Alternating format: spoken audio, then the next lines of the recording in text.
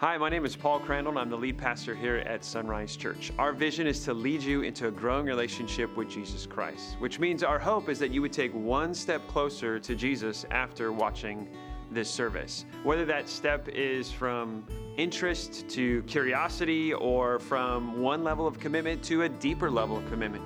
Whatever that is, we want to respect the pace of your spiritual journey, and we want to help in making that next step. In fact, personally, I want to help as well. You can email me after the service at paulc@isunrise.com. That's my personal account, and I would love to know how I can help you take one step closer to Jesus. I believe after watching the service, you're going to find that our church is a safe place to hear a life-changing message. So please enjoy the content you're about to view and email us so we know how we can help you take your next step closer to Jesus.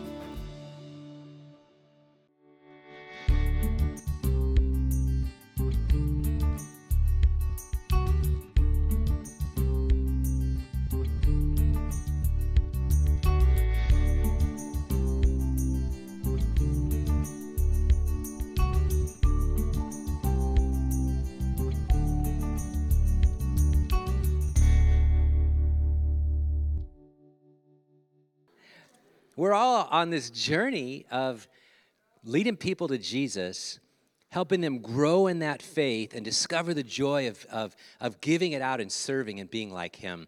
And so that's what Sunrise is about. I just really thankful I get to share God's Word today because it's an important word as it relates to that relationship with God. When you think about God, I mean, that's like huge. Think about God. Wow, that's big. What's your view of God? What's your perspective on God? Jesus paints this beautiful image of God as a Father that loves us, that wants to know us and have a relationship with us. And we participate in some of that by prayer. And so I want to talk about prayer today because in the writings of Luke, for the next several weeks, we're going to talk about prayer. And I get the honor of preaching this Sunday and next from Luke 11, verses 1 to 4, and then next week, 5 on to 13. And I want to think about prayer for just a minute. So when you think about your life, what does prayer look like? Is prayer a tack on to like your dinner? Or is it when you're driving in the road and you almost get run over, that's when you pray? Or, I remember those days as a kid praying before a test, that kind of stuff, And what does prayer look like for you? If you just kind of examine your prayer life, what is that like? What does it look like? What do you pray for? Do you pray for financial security, some relational conflict that's going on? Do you pray for things that are in your immediate life or in your family? Do you pray for others? Do you have a prayer list that you pray? We have the pictures of missionaries up on the wall there, and you have a prayer card today Pastor Paul's going to talk about, but is that kind of your life? You pray, you have this specific thing you go through? Are you organic? Do you go on prayer walks? I love that. You just go and you head out to the hills and you just spend time with God in prayer. Or do you feel a little awkward in prayer? Like, I don't know how to pray. I don't know what to pray about. Today we're going to talk about that. My friend Dee Duke, who's a pastor down in Jefferson, he's been up to Sunrise, spoken, and he's done prayer conferences. He said it this way. He said, much prayer, much blessing, little prayer, little blessing, and no prayer, no blessing. And I love that. And sometimes. Because sometimes I don't see a lot of prayer in my life. I like how Dee says it. I resonate with it. I'm like greedy for God's blessings. If He gives me a lot, if He promises a lot, I want as much as He's going to promise, right? Well, that means that we have to be in an intimate walk with Him. And so if you were to evaluate your life, is there much prayer? Is there some prayer, little prayer? Is there no prayer? That's the blessing that'll come back in your life. What would it take for you to grow in prayerful dependence on God? Not just like I did my prayer, but that prayer is a part of your life. Like the Apostle Paul said, that we pray without ceasing. We just live our lives in a moment, in a concept that we're constantly having a conversation with God. Now, I think too often that our misconceptions about prayer result in frustrations with prayer. I think that many of us struggle with the idea of prayer because we're what Bible scholars say we're biblically illiterate. We don't really read and understand the Bible. Now, we understand about the Bible, We understand the big concepts, but we don't really like dig into it ourselves, and therefore our preconceived ideas about prayer sometimes disappoint us, and then we're disappointed in God, right? But maybe the Bible didn't say that. In fact, you know what the good book didn't say? The good book didn't say moderation in all things. We think that's what the Bible says, moderation in all things. That good book didn't say that. The Bible didn't say that. How about this one? Spare the rod, spoil the child. The good book, the Bible didn't say that. You're not going to find those exact words in the Bible. How about this one? God won't give you more than you can handle. Amen. The Bible never said that.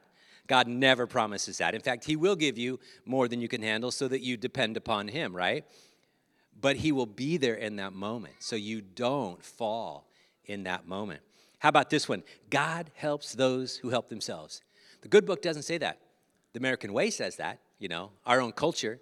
If you just do enough, God will fill in the gaps. We get our performance mentality. We get our, I got a bunch of brownie points for God, and then God will see how much I'm doing. He'll, fill in the gap. That's not what the Bible says. How about this one? Money is the root of all evil.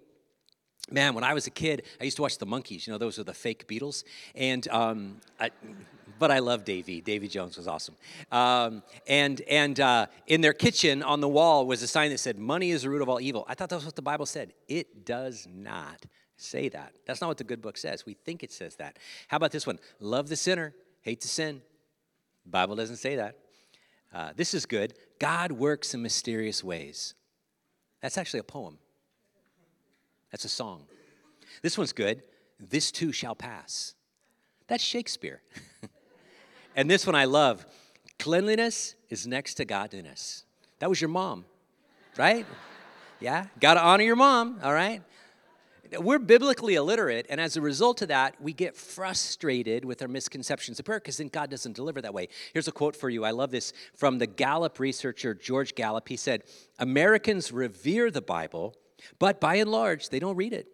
And because they don't read it, they have become a nation of biblical illiterates. And this really shows up in our understanding of prayer. Now, I was talking to my youngest son about this, and I remember as a kid hearing the story of Jonah and the whale. I know it's a fish, but that's what I heard, Jonah and the whale. When I thought about Jonah and the whale, this was my image, that he's in this big cavernous area in a chair with a table, and the ribs are here. And I'm like, oh, wait, that's Pinocchio. Yeah. Doesn't Disney distort our view sometimes? I love Disneyland. It's great. Went to Galaxy's Edge. I encourage everybody to do that. That's great. But Disney sometimes paints an incorrect picture of prayer and the understanding of prayer. And then we get disappointed when it's not like that. But we don't know what the Bible says. For example, think about this. Have you ever thought about your prayers as if, God, if you just wave that magic wand. Oh, wait, that's the fairy godmother in Cinderella who does that. Okay? Turn the pumpkin into a carriage, That's what the fairy godmother did. God doesn't do that. Or how about this one? If I could just get the right prayer and I could rub that lamp like a Aladdin, a genie. God bless Robin, Williams. I loved him. That's great. God's not a magic lamp we rub to get our 3 magic wishes. Or how about this one? If you just sprinkle some of that pixie dust, ooh, that's Peter Pan, right? Or this one, if I could just memorize the right words, it's like an incantation, hocus pocus. That's actually witches, okay? All right? And so our Disneyfied biblical understanding really disappoints us when we come to the Bible and we go, I didn't think it was like that. I like my magical incantational view of prayer, but prayer is a relationship. It's a relational tool. It's not an enchantment tool. God is not interested in all your dreams coming true. In fact, he's not even promising that you'll live happily ever after. But he's promising you can know him and you can walk with him. And no matter what happens, you will have confidence that you have a relationship with him. And prayer is that tool. It's not an incantation tool.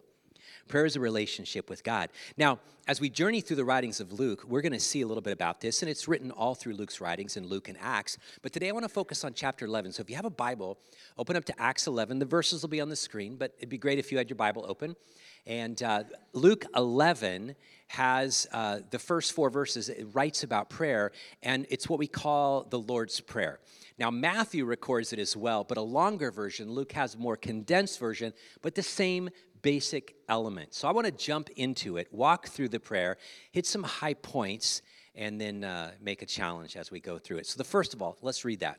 Verse 11, now, it says, Jesus was praying in a certain place. And when he finished, one of his disciples said to him, Lord, teach us to pray as John taught his disciples to pray. Now, if you were a disciple of a teacher, of a rabbi, you were called to be that disciple. You were chosen to be that disciple to carry on that message of the teacher, of the rabbi. And so as a disciple, you would want to learn everything you could about your teacher. You'd want to learn how they speak, how they teach, how they do all the things, how they live, because you wanted to become like your rabbi. You didn't just want to have the head knowledge. You wanted to be another manifestation or a representation of that rabbi and that certain way of life. And so Jesus' disciples didn't just want to learn like a method. They wanted to learn and understand the very motivation and the very understanding of what it meant, because Jesus prayed unlike them. And they saw Jesus pray, and that they marveled at that. And you don't see any of the disciples going, Jesus, teach us to preach in parables like you. Jesus, teach us to do miracles like you. Jesus, teach us to do these other things. The one thing they come to and they marvel at is his prayer life, his prayerful dependence. They had seen him over and over and over again in the Gospels. In fact, about 40 times you see examples of Jesus withdrawing with God, getting his power for his life and presence of God to go out and then do the ministry of God. And they saw it and they knew it. They had seen, and some probably they had heard, like the prayer at the baptism or in the days in the wilderness, or they saw him pray all night long before choosing the disciples. They saw him pray before doing the miraculous, like feeding the 4,000, the 5,000, casting out demons. Jesus prayed before meals, obviously, but he prayed so much and in such intimate communion with the Father. They wanted that. They wanted to be like him. They wanted to have a prayer life like Jesus. Not just something to memorize, like an Our Father, which is what we're talking about today. Not just a rote, let me just repeat it so it's mindless. There were a lot of prayers like that going on. There were a lot of religious people teaching prayers like that. They wanted to have the same relationship with God the Father that Jesus had, because they saw how it affected everything he did in his ministry. And when they witnessed that, they said, that's what we need. Now think about that for just a moment. As a follower of Jesus, if someone were to witness your life, your walk, we call it, with God, what would they want to emulate? I mean, if you were, to use our modern terms, if you were an influencer for Jesus, what would they want to? Would they want to wear your leggings, wear your sweater, wear your nails? Would they want to say your words? Would they want to listen to your music? Would they want to drive your car? Would they want to live in your house? What would they want? Jesus' disciples wanted to pray like Jesus. And so Jesus honors that request. And Jesus' personal prayer time fueled everything he did publicly. Would that be true of us today? You know, it's kind of like football game, which, by the way, I'll be done in 28 minutes for kickoff. Like we bust out of the locker room with Queen, "We Will Rock You," "We Are the Champions," break through the paper. Do we want to have like this "we're the champions" kind of thing? Do we want to like have this power to do whatever we want to do in life? Well, if you want power in your spiritual life, it only comes through prayer. It only comes through intimacy with the Father.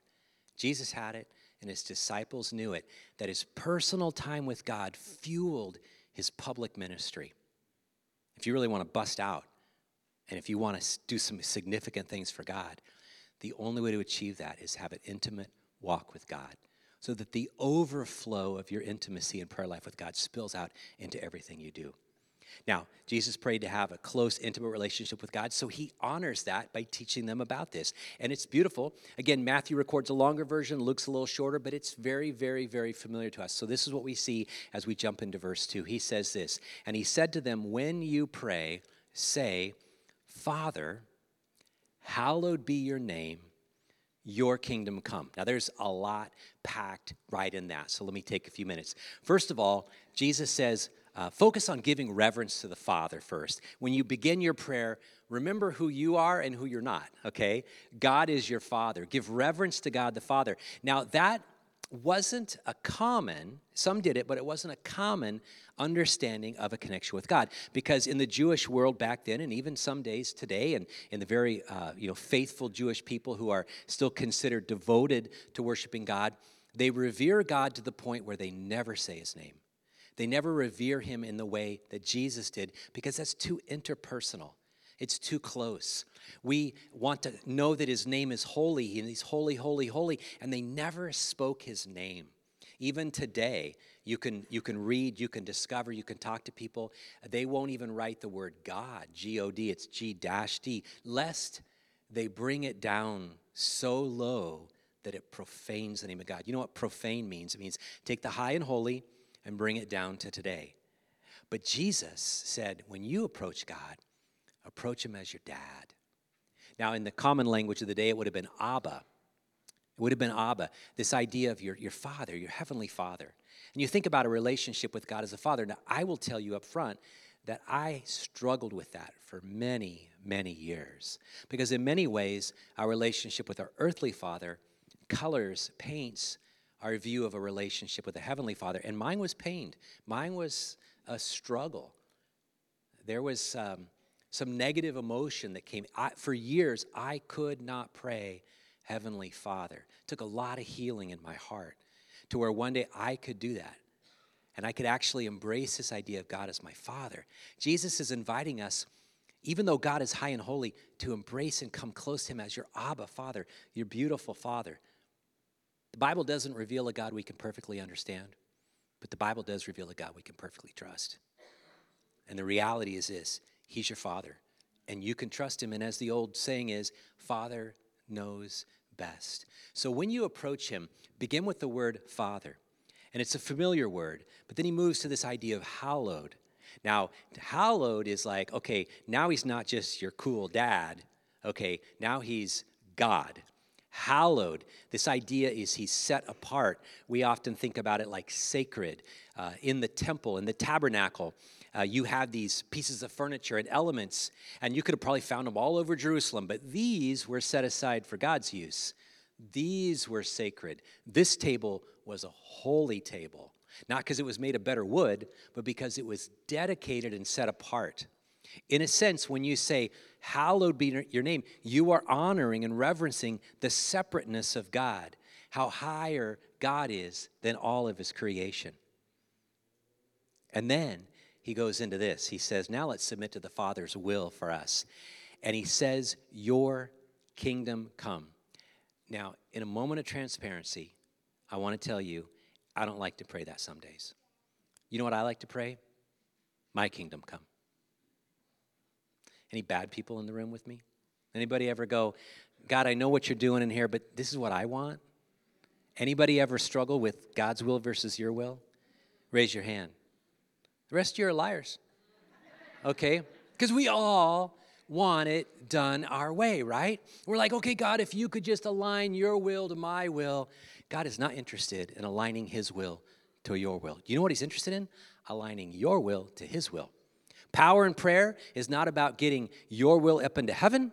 Power in prayer is about getting God's will down into your life. That's where real power is found.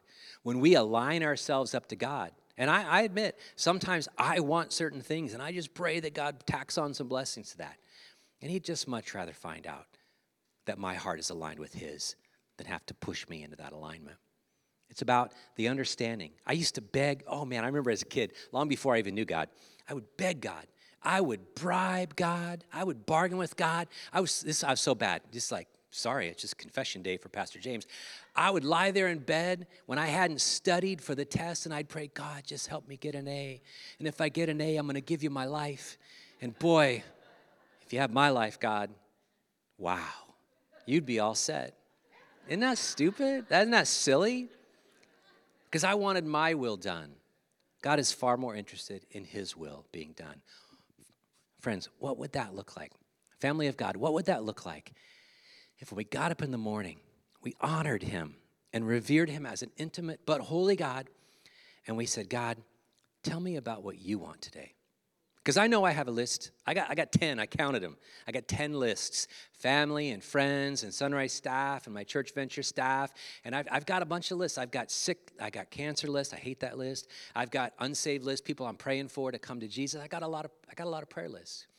What if we just said, before I get to my list, God, what's on your list today?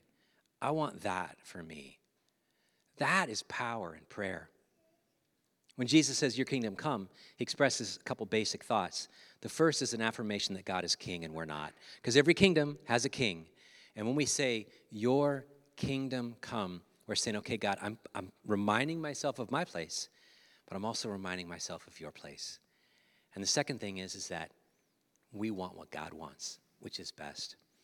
You know, the beautiful thing is we have infinite power in an intimate God, and he invites us to come to him, and he invites us to share our cares and concerns. And so that's what he moves to next. Ask the Father about your needs. And he says this in verse 3, give us each day our daily bread.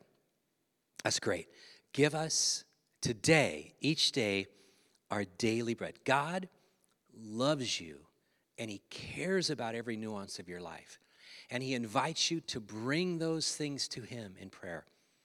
He wants you to do that. Now, what's really fascinating about this word daily bread is it only shows up once as a word in the Bible, in Matthew and Luke, so 2 times, but once, one scenario, but it never showed up anywhere else in the New Testament. And so the original word, it was kind of a mystery because there wasn't any perspective on the word. Because Bible scholars and translators will go out after other literature and see how it's used. They couldn't find it anywhere until in the late 40s when they discovered the Dead Sea Scrolls. You know, those scrolls left in Qumran in the caves down by the Dead Sea. They found a lot of scripture. In fact, if you ever go to Israel, to Jerusalem, you can see in the shrine of the book, the Isaiah scroll wraps around the building. It's just touching. They found it. They found a lot of the Old Testament, most of the Old Testament, which confirms what we have as the Bible is accurate, which is kind of cool because it was buried at the time of Jesus or maybe just around then. And then they found a lot of other religious teachings. They had rules about how you wash and how you bathe and how you eat and the prayers, and a lot of religious duty. And then they had some real practical scraps of paper, as it were. And when they read those, they discovered that this word daily has this implication. Daily bread. It was like a daily shopping list because, think about it, folks, they didn't have electricity. They didn't have Netflix. They didn't have refrigerators. And so food only lasted for that day. The day at the end, the bread would mold. In fact, you know how long their Twinkies lasted? 1 day. There were no preservatives. You better eat it right away because you won't want to eat it tomorrow because this is daily bread. And so the list is this. I know we have Costco. We can get like boatloads of stuff, right? 20 gallons of mayonnaise, okay? I understand that. They didn't have that convenience. And so when they wrote their list, they said, this is the sustenance, the food we need today, and it won't be good tomorrow. It reminds them of the manna in the wilderness. Remember the story?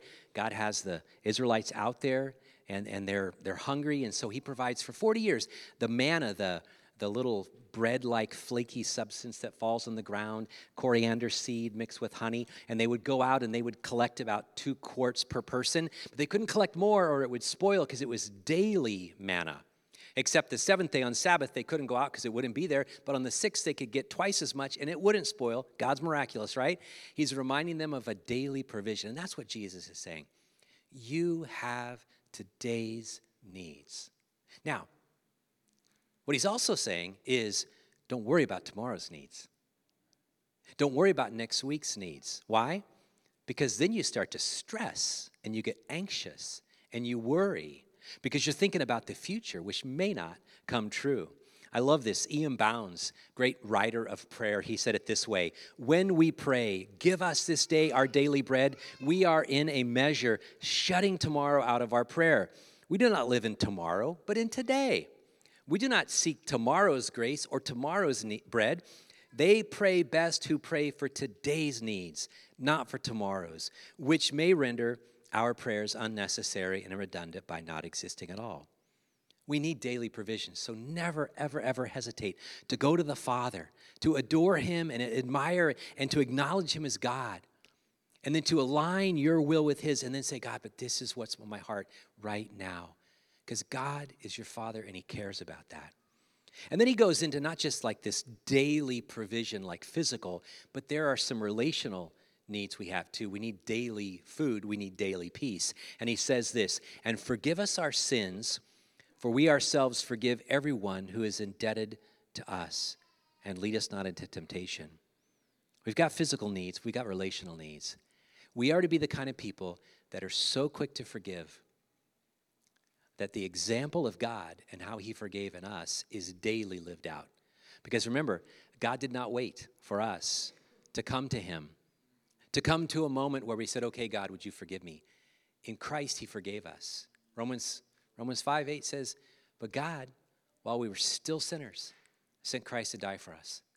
Long before you and I were ever born, he looked ahead and knew, and he loved us and forgave us. So as a result, as followers of God, we follow him in practice, and we forgive freely. Now, I know that's hard. Trust me, it took years for me to forgive my father. I know that's painful. But we don't wait for the other person to come to us. We forgive in advance. Why? Because that's how God forgave us. Forgive as the Lord forgave us. That is how we are to clean up our relationships. Because sometimes we get a little crusty in our heart, a little coated and caked on, a little hard-hearted and bitter. We are to be people that should be so quick to forgive. I like to think of this as like a daily maintenance program. Now, that sounds kind of weird, but I like to work on cars, and I like to do my oil, and I like to do rotation and brake. Every 6,000 miles, I do oil and filter and rotation and check the fluids and things like that. I love that. Why? I don't know. I just like to know that when I drive, my car's in good space. I like to change brakes. I like to do that. I follow the maintenance manual, and at 60,000 miles, this is what I do, and every 6,000, I do this. I like that because I want to make that car last as long as possible. And in the same way, forgiveness is like a daily maintenance program, so your heart doesn't become hard and bitter. Now, finally, in addition to physical and relational needs, he does give this spiritual thing. He says, and lead us not into temptation, to which I would say that's kind of a poor translation because God never tempts anyone, neither does he lead anyone into temptation. But the understanding of the way the language is, it's don't let us yield to temptation. God, don't let us give in. God, I'm being tempted today. How many of you were tempted in the last week? Some of you are tempted to sin by not raising your hand because it's pride, right? Seriously, folks, come on. We're all tempted to sin. We have an adversary. We have an enemy. He knows us. He knows our weaknesses. We have a God who knows our weaknesses, who knows our temptations, and he will give us strength to say no to that temptation. Now, we may not always say no, right? But he gives us every ability to have a way out. And so Jesus says, just tell God, God, don't let me yield. Don't let me say yes. I've said yes so many times. I don't want to say yes. Give me power to say no, and he will provide the way out. God, don't let me yield to this temptation. It's strong. Now, let me just sum it up, and then it's kind of fun. I'm going to show you on the screen here. It's really 3 things Jesus says. I don't normally have 3 points in my sermons. Normally my sermons are pointless. But what I love about this is that, see, I say that every time and everybody laughs. Thank you for loving me. I'm just an old guy with the same jokes. Give reverence to the Father. That's a good way to begin. Submit to the Father's agenda. And then ask the Father to meet your needs. I love that. That's Jesus' model for prayer for you and for me. Now, I want to say this. This is kind of fun. This type of praying, this prayer is a prayer of defiance. This is actually a prayer of rebellion. You know who you're rebelling against? You know who you're defying? Your own desires. The desires of the culture around us. Because think about it. If you pray, Father, I want to take care of myself. I want to be my own boss, right? The world around us, they don't want to acknowledge that there's a supernatural God, or they might have to submit to him, right? That's rebellion when you pray, Father. Hallowed, man, they don't want to hallow God. They want to profane God. They want to have their own system of morality.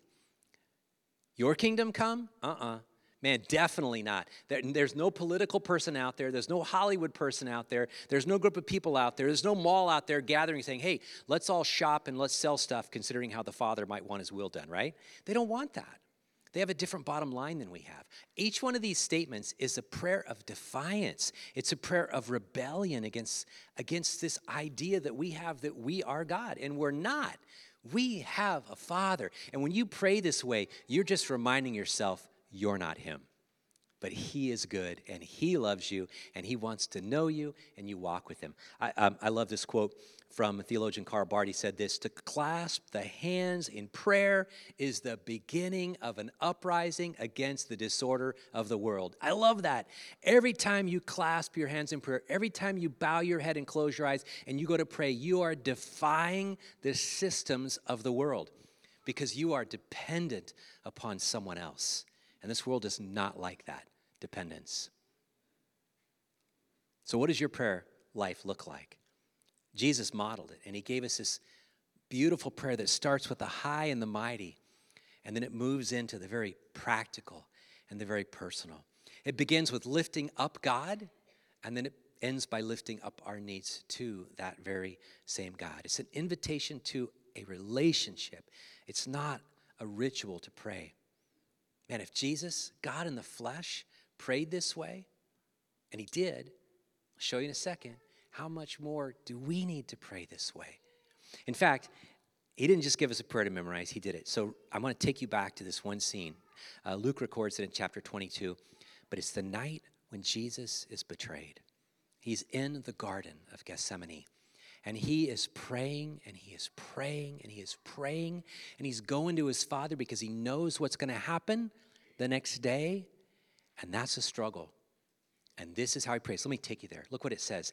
It says in Luke 22:40, and when he came to the place, he said to them, his disciples, pray that you may not enter into temptation. And he withdrew from them about a stone's throw and knelt down and prayed, saying, Father, if you are willing, remove this cup from me.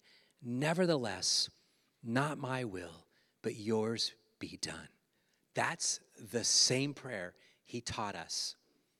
He says to the disciples, don't yield to temptation, right? And he says, Father, and he starts with this understanding of the cup he's looking into of suffering. And he says, not my will, but your will be done. And then on the cross, he wraps the prayer up by saying, Father, forgive them, for they don't know what they're doing. So Jesus didn't just tell us how to pray. He prayed this way. In fact, here's what I'd like to do before we close. I'd like to take a moment for us to pray that way. And so I just take a moment, close your eyes, bow your head. It's a moment of reverence. And I want you to take just 10 seconds. And here's what I want you to do. I want you to give reverence to the Father right now. Call him your Father and hallow his name.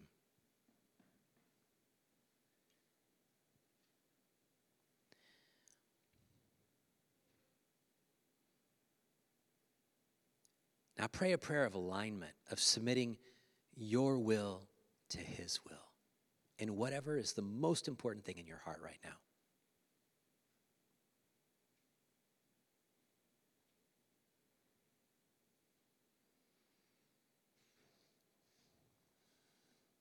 And now pray a prayer of dependence, telling him about your daily needs.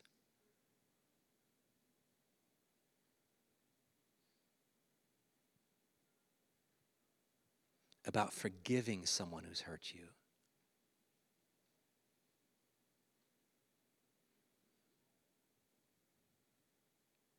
About not yielding to the temptation that often overcomes you.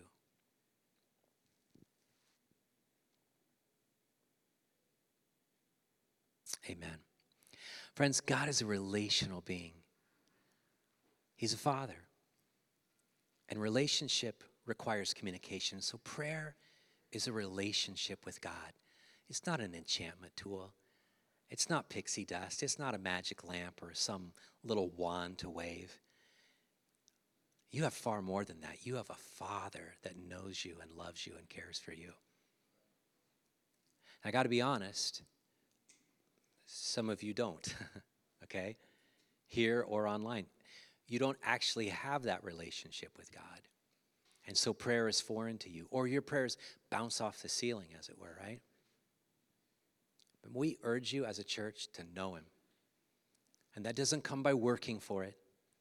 It doesn't come by earning it. It comes by receiving it through Jesus Christ. Imagine if a kid in the neighborhood just knocked on the door and walked in and took up residence in your bedroom and asked you to make him a meal. Be like, who's this kid? And he needs to go home, right? Because you don't have a relationship with that child. But your own child knocking on the door, bringing them in, yeah, wiping their dirty feet, giving them a lunch. You love doing that, right? See, if you don't have a relationship with God, you're like a kid that knocks on the door of a house you don't even know. But that God wants to know you. To be invited in is to welcome his son, Jesus Christ, as your Lord and Savior. And you could do it. It just takes a moment of honesty, of confession, of acknowledging your own sin, your own brokenness, and saying, God, I have sinned against you. But I believe that Jesus is the one that came to cover my sin. You know, in a moment, we're going to go to the tables and we're going to receive a piece of bread that represents Jesus' body on the cross, given for us in a cup representing the blood of Christ poured out to cover our sin. And you can't take that if you don't know him, because it doesn't mean anything to you. But to those who know him, it's a relationship. Pray with me. Father God, I want to thank you for your love. I want to thank you for your tenderness. I want to thank you for your grace and your mercy. Father, none of us deserve any of the things you bless us with, but you love us so much that you gave us your son, Jesus Christ, who came and who taught us this way to pray, but who also went to a cross to die for our sins. May we not reject that amazing gift, but may we receive it and be in a relationship to you where we can call you Father, Father God, Abba, Daddy, Papa, and we can pour out our needs to you. May we know you with such intimacy that shines like a light for the world to see, a defiance, a rebellion against our own self-sufficiency and the systems of the world, to where that would be an attraction to people that you're drawing to yourself. If we've received this today, if we've acknowledged this today, that you are our God, man, we're just so blessed as a church to be a part of making disciples. May we enter into a relationship with one another where we could walk the way of Jesus. We pray in your name. Amen.